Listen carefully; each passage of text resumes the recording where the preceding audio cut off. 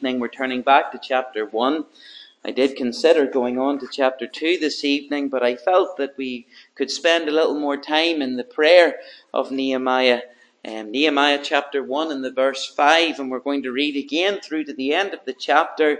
And we're considering the title under that we're speaking. Our study is under the title this evening of On Your Knees. On Your Knees. And of course, Nehemiah in this passage is found on his knees. Nehemiah, please, in the chapter 1 and the verse 5. And this is the word of the Lord.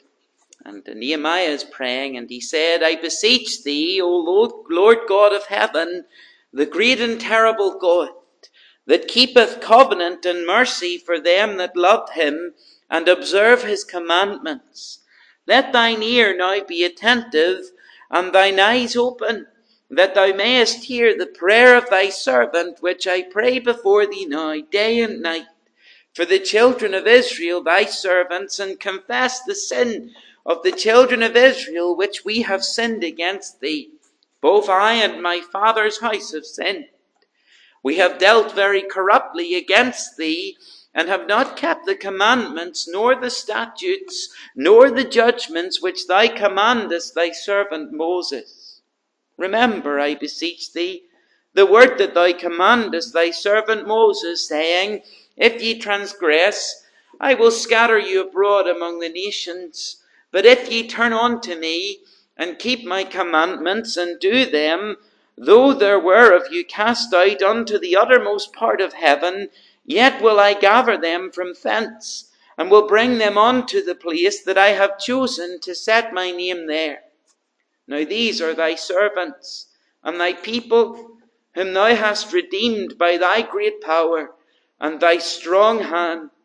O Lord, I beseech thee, let now thine ear be attentive to the prayer of thy servant, and to the prayer of thy servants who desire to fear thy name. And prosper, I pray thee, thy servant this day, and grant him mercy in the sight of this man, for I was the king's cupbearer. And we trust the Lord will bless the reading of his word to each of our hearts this evening. We, of course, have just moved into a new chapter in the history of Grange Baptist, and we know that the Lord has blessed us already in the past number of weeks. As we've met together, the Lord has met with us, and we have known his presence with us. But and I'm sure as you look further back through the history of Grange Baptist, I've received the little blue book that was printed in 2011, and there's wonderful things. In fact, I've received it 3 times, so don't give me another one. But it's great to have it, and it's got a great history of Grange and how the Lord has blessed Grange Baptist over many, many years. And as you think about it, the Lord has saved many souls. There's some of you who are sitting here, and maybe through the ministry here at Grange Baptist, through faithful servants of God who have stood in the pulpits, you've seen the Lord save you and also many others due to the ministry here in the gospel witness from this church. There's been difficult times too. There's been times maybe when the numbers were lower, and maybe you thought that the church doors may have shut, but the Lord has been faithful, and the Lord has kept the doors open here at Grange Baptist Church. 211 years now, the Lord has been faithful to this little assembly since it was planted. But God has now given to you and I the responsibility of continuing the work and growing the work here at Grange Baptist. We want to do that work strategically, of course. But we also want to build up the work in God's way rather than our own way.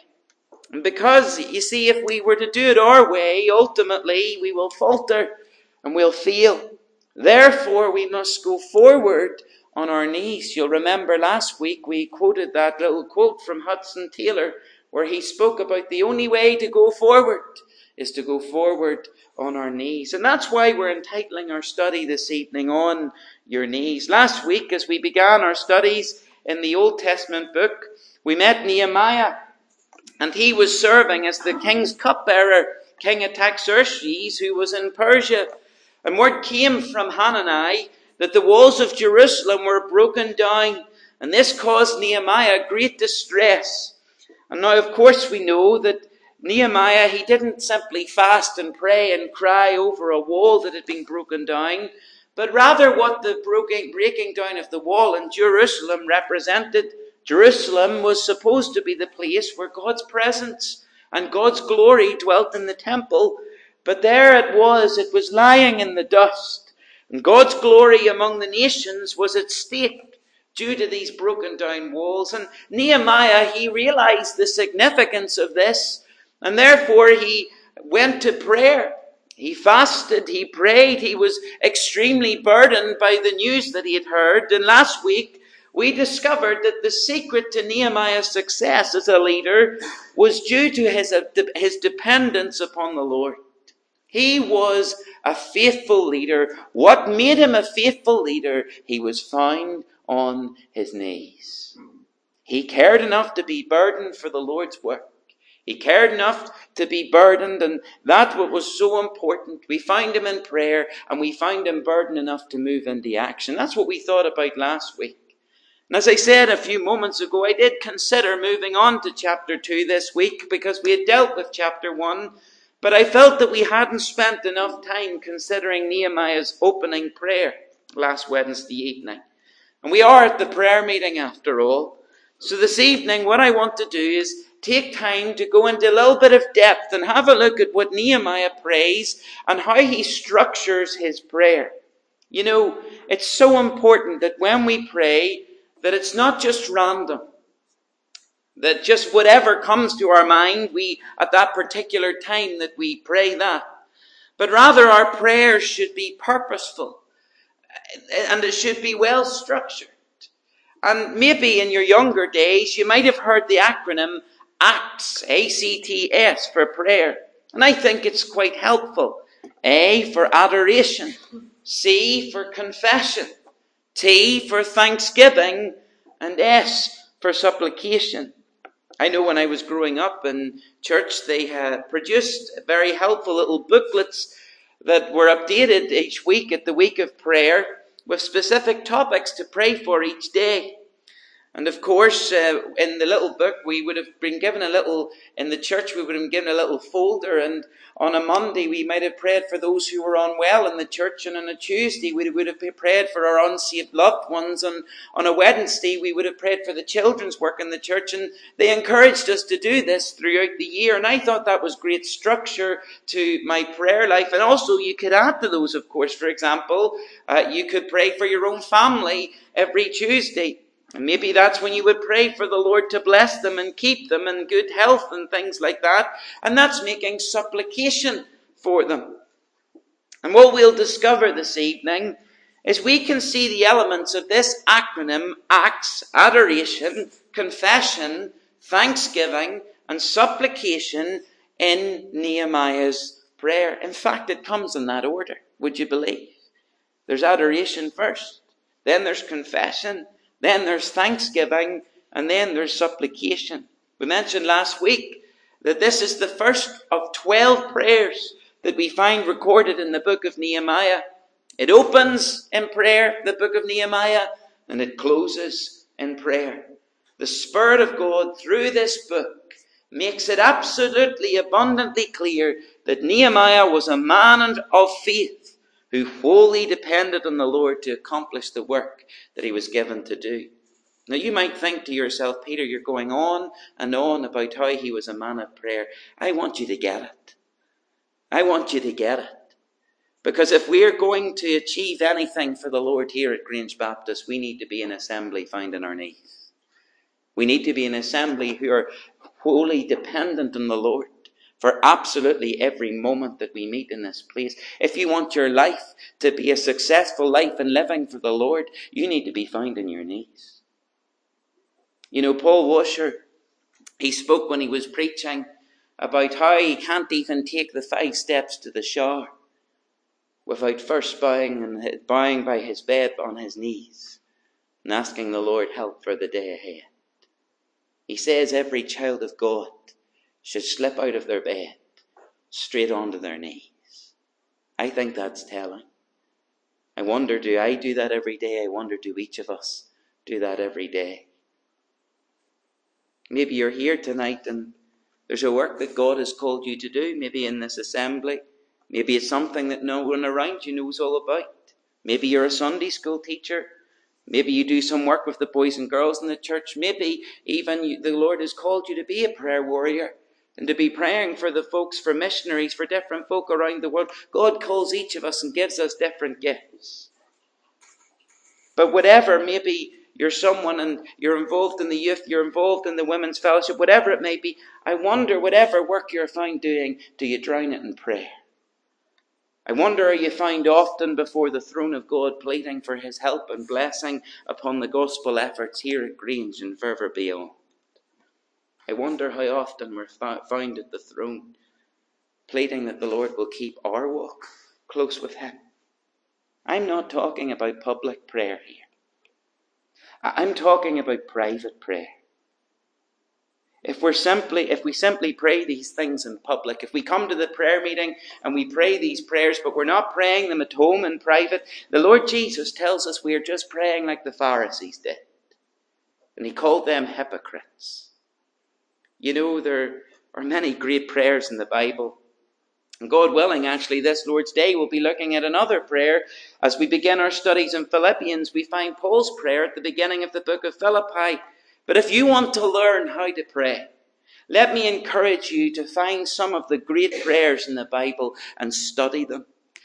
But not only that, I'm glad that you're here tonight. Because let me tell you, some of the most spiritual men and women who I listened to pray in prayer meetings when I was just a wee boy, just a teenager, that's where I learned to pray, in the prayer meeting. As I listened to some of them call out to God and plead for people's souls. And I'm so glad you're here, because it's in this place where the Lord teaches us to pray. You know, let me say it's so important to get our teens out to the midweek meeting. So important to get our teenagers out to the prayer meetings before the Sunday meetings, because that's where they'll learn how to pray. That's when they'll listen to godly men and women praying for the Lord's blessing upon the meetings and gatherings in this church. Of course, you know there's a great revival in prayer needed in these days. The Scottish novelist George MacDonald said this: "In whatever man does without God, he must fail miserably or succeed miserably." Nehemiah succeeded because he depended on God. Let's have a look at this prayer tonight. The first thing I want you to see here is adoration. His adoration of the Lord. Look at verse 4. It says, "And it came to pass, when I heard these words, that I sat down and wept and mourned certain days and fasted and prayed before the God of heaven." So we read that verse last week. He's got the news, he's burdened, and then he goes on, he prays verse 5 and said, "I beseech thee, O Lord God of heaven, the great and terrible God, that keepeth covenant and mercy for them that love him and observe his commandments, let thine ear now be attentive and thine eyes open, that thou mayest hear the prayer of thy servant." Now Nehemiah, he could have rushed into the presence of the Lord and he could have said, "Look at this problem, you need to sort it, Lord. I'm coming to you with this problem. I need to go before the king and you need to be with me." But no, that's not where Nehemiah started. He first approached the Lord carefully. Now look at what he says. He says, "O Lord God of heaven." To what kind of God do we lift our prayers to? When we meet tonight, what kind of God do we lift our prayers to? Well, Nehemiah tells us he's the Lord God of heaven. He's the God who reigns from heaven, yet is ever present with us. Nehemiah comes before the Lord and he adores the Lord's greatness. He approaches the Lord realizing that he approaches a holy God, and he recognizes the greatness of our mighty God, and he realizes that God has been so faithful in the past, and he comes before God and he says to the Lord, "O Lord God of heaven, the great and terrible God." You know that word terrible, it can be translated better as the word awesome. Of course, used in its truest sense. And it's the fact that Nehemiah comes before the Lord, and as he considers the Lord and as he bows before the Lord, he is in awe. He's in awe at the greatness of God. And he says, "the great and the awesome God, the terrible God. We pray to a great and awesome God tonight as we come, who eternally is worthy of our praise and worship. And that's the way we ought to approach him, with praise and worship, not with our shopping list of requests. And as I say that tonight, I say that feeling like quite a hypocrite, because so often I come to the Lord and I come to him with my shopping list. And I skip the adoration. He is a God who is worthy of your adoration. And here is Nehemiah. And he and his people are experiencing great affliction, and he's about to undertake a great work. And maybe tonight you feel that in your life circumstances that you're under great affliction, and maybe at times the work that you do for the Lord, it might feel like it burdens you and it feels too much for you. And maybe sometimes when it all seems to be falling down around you, you feel like taking the towel and just throwing it in. Well, how do we experience God's power and help in the things that we're doing?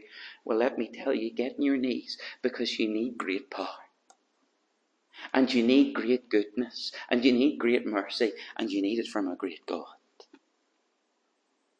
Look at what else Nehemiah acknowledges. He recognizes God as the covenant-keeping God. Look at what he says. He says, I beseech thee, O Lord God of heaven, the great and terrible, awesome God, that keepeth covenant and mercy for them that love him and observe his commandments. You see, Nehemiah, he recognizes that God is the covenant-keeping God who doesn't break his promises. I want you to see in his adoration that we can see that he had a God-centered perspective. He had a God-centered perspective. Alistair Begg has said, we'll never know what it is to pray as long as my world begins with me. Did you get that? We'll never know what it is to pray as long as my world begins with me. Nehemiah's world began with the Lord. And in his adoration, we see a God-centered perspective. In other words, Nehemiah, he wasn't the center of his own world. God was first and foremost. So often I hear people say, in our list of priorities in life, that God needs to be at the top. God needs to be number one. I disagree with that completely. Because if God is number one, you're putting him on a list. Let me tell you, God should be central in your life. And if God is central in your life, that will affect everything else on your list. You see, when you put God number one, he can slide down the rankings. But when you put God central, he'll be found in every task that your hand finds to do, and in your priorities and in your family. And here's Nehemiah and the task he had to do. The walls of Jerusalem wasn't number one. It was his adoration of the Lord. But God was central, and he had God in the center of his perspective and everything. And that meant as he built the walls, he wanted to honor God. Nehemiah realized on his knees that he needed the Lord for everything. In John 15 verse 5, we hear the Lord Jesus saying, for without me, ye can do nothing. If you want to build a work, if you want to get anywhere in the thing that the Lord has called you to do, you need a God-centered perspective. But not only do you need a God-centered perspective, you see, Nehemiah also had a God-centered trust. He had a God-centered trust. You see, who we trust will show in our prayer life. If I were to spend some time with you, or if you were to spend some time with me, and you were able to shadow me all the time, I wouldn't like that. And you wouldn't like that. But if we were able to shadow each other all the time, very quickly we would come to see where our priorities lie. Very quickly we would see, you would see of me and I would see of you, the regularity and the consistency of your prayer life. And it would very quickly show in whom you trust. We need a God-centered perspective in all our priorities, and we need a God-centered trust that causes us to fall on our knees for absolutely everything. A few years ago, and when I say a few years ago, it seems to be about 10 years now, I was down in Cork with the CEF worker down there. He's called Stan Beamish. And Stan is a wonderful man of prayer.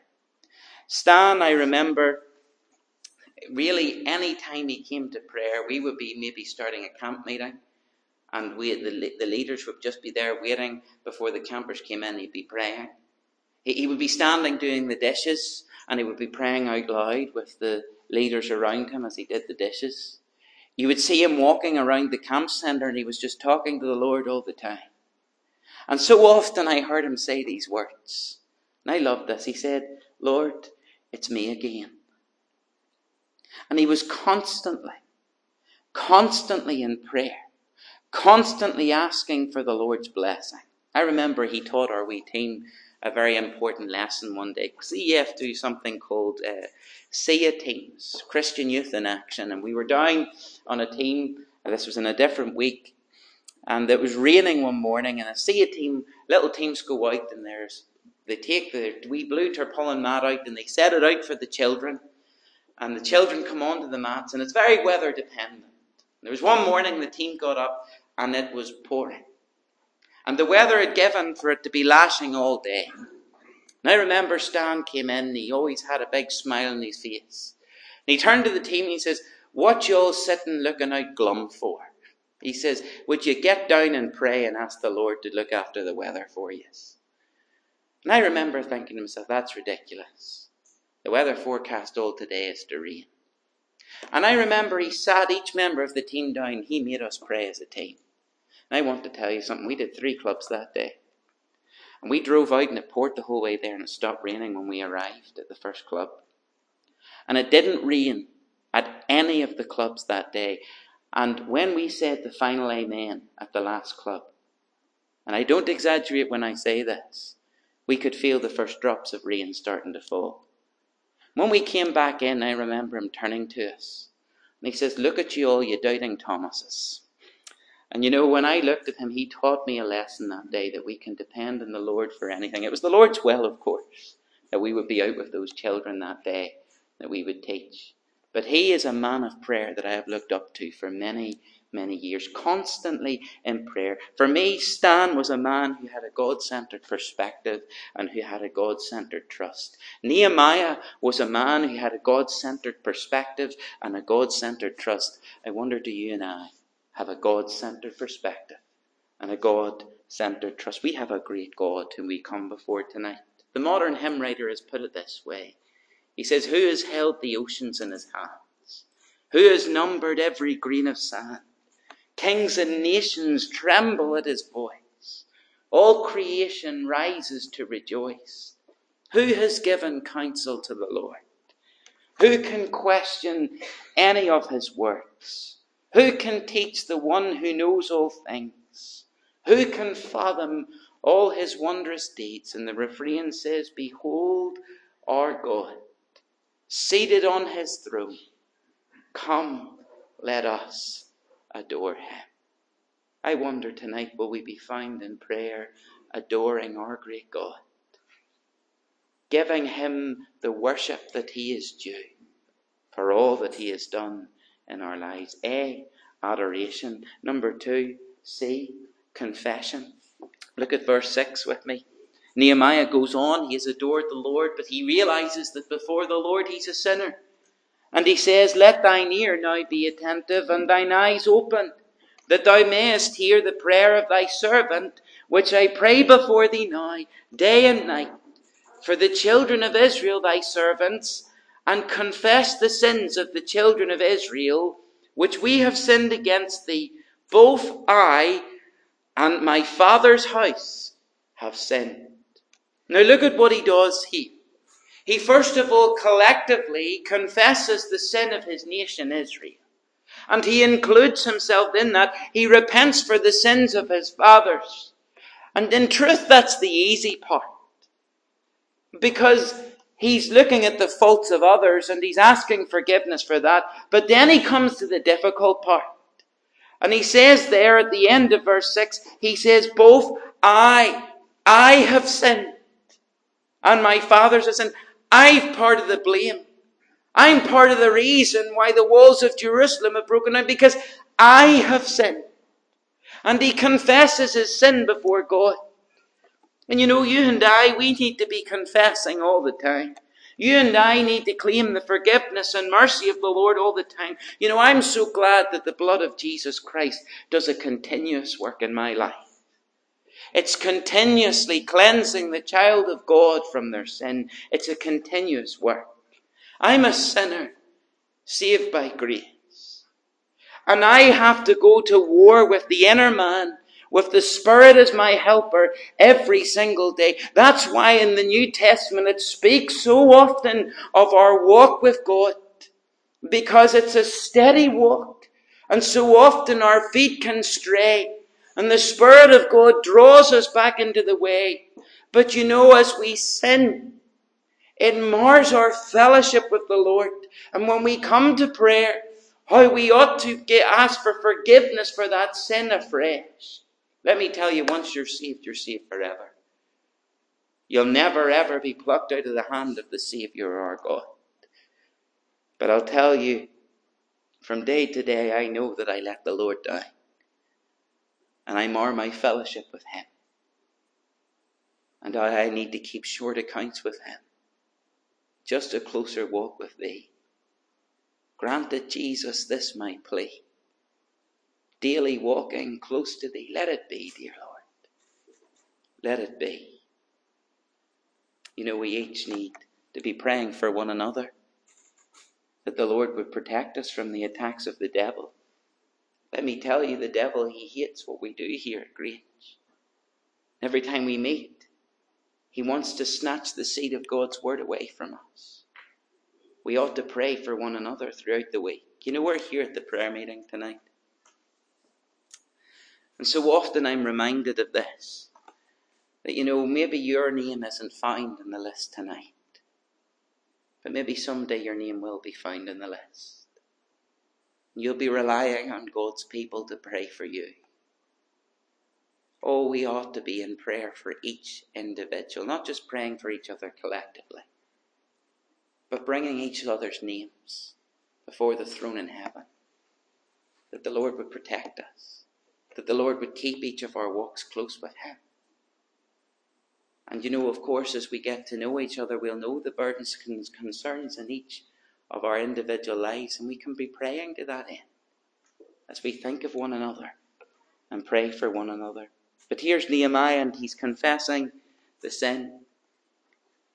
And you know, as New Testament saints, John makes it very clear that we as the children of God ought to be confessing our sins, though to the one who is faithful and just to forgive us our sins and cleanse us from all unrighteousness. And at the beginning of 1 John chapter 2, we read these words, we have an advocate with the Father, Jesus Christ the righteous.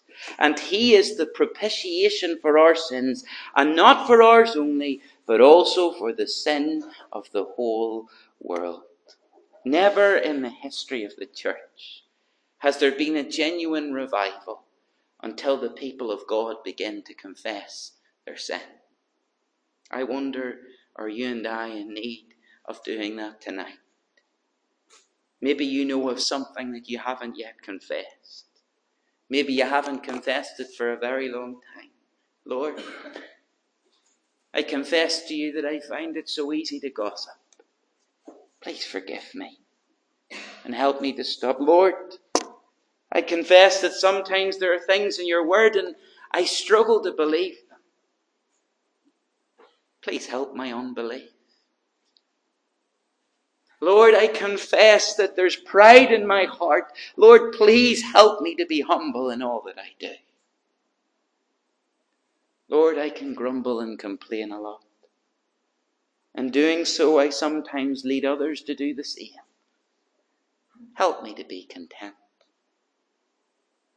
You know, when we start to name those sins and call sin out for what it really is, that's when we'll start to make progress. Oh, that daily confession would become a habit of a lifetime in each of our lives. And it's when we acknowledge and confess those sins, that's when we'll start to see the blessing of God fall in a mighty way. Once again, adoration. 2, confession. 3, thanksgiving. In the third section of his prayer, Nehemiah now turns to thanksgiving. And now I hope that you're doing what I'm trying to do with my own heart as I've gone through this in the study, that as you see each of these parts that you go, am I doing this? Am I doing this in my own prayer life? Look at verses 9 and 10. It says there, but if ye turn unto me and keep my commandments and do them, though there were of you cast out unto the uttermost part of the heaven, yet will I gather them from thence and will bring them unto the place that I have chosen to set thy name. Now these are thy servants. And here's the wonderful part of thanksgiving, whom thou hast redeemed by thy great power and by thy strong hand. Nehemiah claims God's promises in verse 9 to the Israelites. If they were faithful, God promised this in the early days. If they were faithful and kept God's commandments, God promised that he would gather his people under his name in one place. But if that wasn't to happen, the Lord had said he would scatter his people. And that's what had happened. Because of the people's sin, God had scattered the people. That's why Nehemiah is found in Persia. But here we are, and Nehemiah begins to confess sin. And you know, that's when God will begin to gather his people together again. And he has promised that when his people were to gather in Jerusalem, that he would be with them. And you know, let me tell you this. He has promised when you and I gather in this place that he'll be here as well. And we can come this evening and we can praise him for his great redemption. There's Nehemiah, and in his thanksgiving, he says, whom thou hast redeemed by thy great power and thy strong hand. It's good to be redeemed tonight, isn't it? It's good to be bought by the blood of Christ, isn't it? It's good to be heaven-bound, redeemed, how I love to proclaim it. Redeemed by the blood of the Lamb, redeemed through his infinite mercy, his child, and forever I am. I wonder, do you know what God's will for you in Grange Baptist here this evening is? I'll tell you. I'll tell you what God's will for you is. That we should be a church filled with joy, prayer, and thanksgiving. How do I know that's God's will? Well, in 1 Thessalonians chapter 5 and verses 16 to 18, this is what it says. It says, rejoice evermore. Pray without ceasing. In everything give thanks. And then it tells us this. It's even better than that. It actually tells us that's the will of God. For the verse goes on, it says, for this is the will of God in Christ Jesus concerning you. Rejoice evermore. Pray without ceasing. In everything give thanks. Adoration, confession, thanksgiving, and finally, this evening, supplication. Supplication. Look at verse 11. Supplication is just a request. It's what Nehemiah needed the Lord to do. Nehemiah comes and he says, O Lord, I beseech thee, let now thine ear be attentive to the prayer of thy servant and to the prayer of thy servants who desire to fear thy name, and prosper, I pray thee, thy servant this day, and grant him mercy in the sight of this man, for I was the king's cupbearer. I want you to notice how he has spent more verses in this prayer on adoration, confession, and thanksgiving, and his request is so short at the very end. And he makes his request, his supplication. It's specific, yet it's reverent and it's clear. He tells the Lord exactly what he's looking for. Give your servant success this day in the presence of the king, in the presence of my boss. We noted last week he presented himself before the King of Kings before he went to the earthly king. And here Nehemiah, he goes a man on his knees and he makes his supplication before the Lord. He adored the Lord. He confessed his sin. He was thankful for all the Lord has done. Then he made his request. You know tonight how good it is to know that Nehemiah's prayer was answered. And how gracious the king was to him when he approached the Lord. And how he knew answered prayer. But I'm so glad Nehemiah didn't just rush into the king's presence. I'm so glad that he teaches us such an important lesson tonight. That any work that starts needs to start on our knees. And any work that's going to be successful as we do it, we need to continue to be on our knees. Cameron Thompson once gave this illustration, and with this I'll close. Trams and some buses used to have long poles which would have reached up and they would have touched the electricity line, and they would have brought power to the motors from the overhead wires. And the pole may have been within an inch of the wire, and if it wasn't touching the wire, no power could pass. They had to be touching. And the people inside the bus, they could sing, they could shout, and they could preach, and they could hold a great mission, and they could do all they wanted. But they would have stayed in the same place, and nothing would have happened. Let me tell you tonight, unless we touch the throne of heaven, with our prayers ourselves and for our church family, we're simply going to stay in the same place. No matter how much preaching and singing we do. Oh, what peace we often forfeit. Oh, what needless pain we bear. All because we do not carry everything to God in prayer. Let's pray.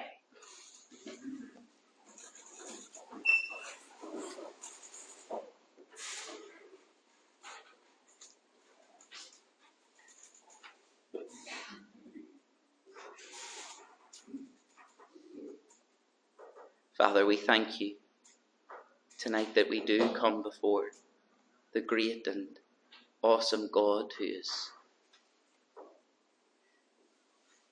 We just can't even find the words to express our thankfulness for all that you've done for us. Father, we realize that you're so far above all things. And yet, Father, as we come before you tonight, that you're here present in our midst, in this little gathering. And Father, we thank you that you're interested in the work here at Grange. But Father, we pray as individuals and as an assembly of God's people, that you would teach us to pray. That Father, indeed, that we would know your blessing in these days as we move forward on our knees. That Father, indeed, you would just give us that great desire to be found in the place of prayer, publicly and privately. Father, teach us to pray throughout the day. Teach us to remember you at all times and to ask for help at all times. For without you we can do nothing. Father, as we come before you just now for this time of prayer, help us to adore you the way we ought. Help us to confess our sin. Help us to be thankful. And Father, it is true that we have so many supplications to make. And we thank you that we make our supplications to the God who hears and answers prayer. Be with us as we continue to pray here tonight. We pray this in the Saviour's name. Amen. Amen.